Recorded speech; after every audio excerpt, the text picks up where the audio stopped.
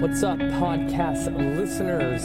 It's your host, Rafael Matuszewski, and this is another edition of my car vlog podcast thing that I've been doing.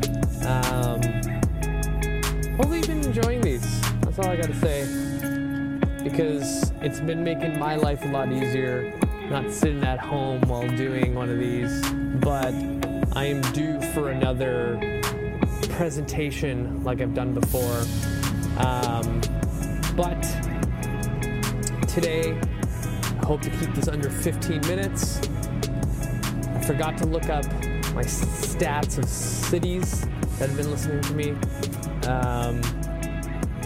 But I did check yesterday, so it's not completely up to date, but it's still cool. So since last weekend, I was in San Francisco, and when I did my solo episode for Sunday, that was my top city. And I was literally in the city of San Francisco, which was super cool. And today, I still hope that San Fran is my number one city. So shout out to everyone in San Francisco listening to my show. That's super cool. Had a blast at a course there. Got to see the Golden Gate Bridge. It was super awesome. But anyway, let's get into the show. So the topic I want to cover today, again, we're going to kind of go back to the whole idea of the bigger picture of success in the fitness and health realm. And the topic I want to cover today is vulnerability. I was listening to a podcast actually this morning going to work, and a quote kind of just stuck into my head. And it went something about achieving goals. It was just all about goals. And the more you want it to happen faster, makes you more vulnerable to failure. And that really hit home to me. And it makes sense to why so many people fail when it comes to really anything in life. Because we live in a world right now that, you know, just think about what we have in our hand every single day. We have one of the most powerful tools ever in the palm of our hand 24/7 essentially now. Like, if you wanted to search up some sort of fact about history, it can take you less than 10 seconds to figure that out and another 10 seconds to read it. Like, that's unbelievable, you know? 20 years ago, if you were running your own business and had to go home or travel somewhere, you didn't have access to the internet because you weren't plugged into, maybe this is even 30 years ago because it's 2020, like 30 years ago. Think about that. And now we have this little thing in our hand that allows us to access information so quickly. We get pissed off if our phone goes slow. Like, it's all about speed right now. You know, Amazon Prime, like, you can get stuff on the same day that you fucking purchased it. Like, that blows my mind that we're able to do that. So naturally, it would make sense that when we want to achieve things in our life, it should be at the same rate.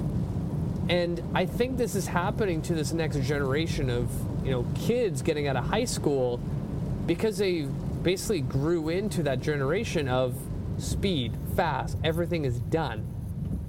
That they want their careers and their life to be the same way, you know? Like, if you follow Gary Vaynerchuk, which I suggest you do, you know, he always starts his keynotes asking the age of his audience. And he always says, like, you know, if you're under 30, lift your hand up. And it's primarily the entire audience. And then the next thing he says is like, fuck, you have so much time. And even the people that I work with that are younger than me, that feel frustrated or neglected at work, they're like not getting to where they want to be. I'm like, I'll tell them the same thing over and over again. I'm like, you can do everything wrong in your life right now for the next 5 years, maybe even 10 years, and you're still gonna end up on the top. Like, you're gonna be successful if you put the work in it. You know?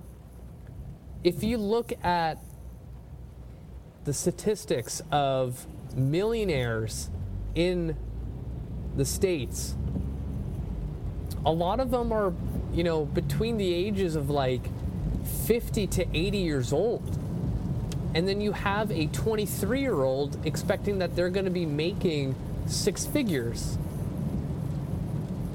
So where am I going with all this? I'm getting off track. The speed that you want your success to be in your weight loss, your strength, your body transformation, whatever you're doing, makes you so much more vulnerable to failure beyond what you really, really think it could be. You know? As human beings, we have a lot of emotional things that happen to us. And vulnerability can engulf your entire body, both physically and emotionally. Just because you spent 6 weeks trying to get your health together and you're not seeing what you want to see, like, that's like, it's ludicrous. Like, really think about that. 6 weeks. When things in life that are worth it to be really proud of takes more than 6 weeks. You really need to think about your vulnerabilities going into this whole idea of losing weight and being successful. You know, and like, if you're a coach listening, these are the conversations you need to have with your clients. Because, you know, if you don't educate them about this stuff, they're just going to assume that weight loss is actually an easy thing, because they've probably gone through so many different approaches to leading, you know, their way to success.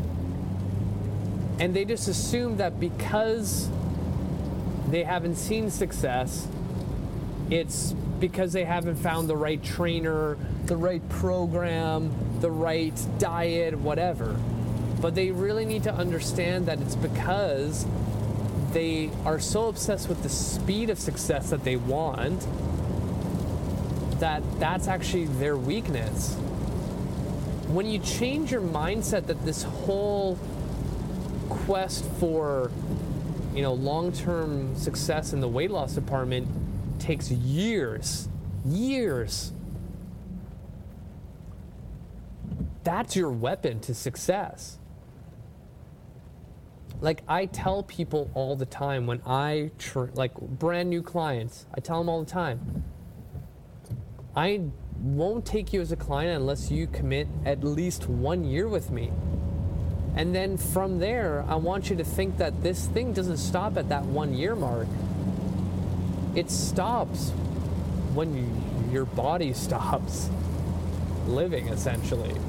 You know, we're meant to be active creatures. We're meant to push, pull, lunge, squat, jump, run, all these things. You know, like, I have this online client that I've been coaching for 4 months. And, you know, we've seen some great success in measurements. And I was so happy and thrilled to see that change.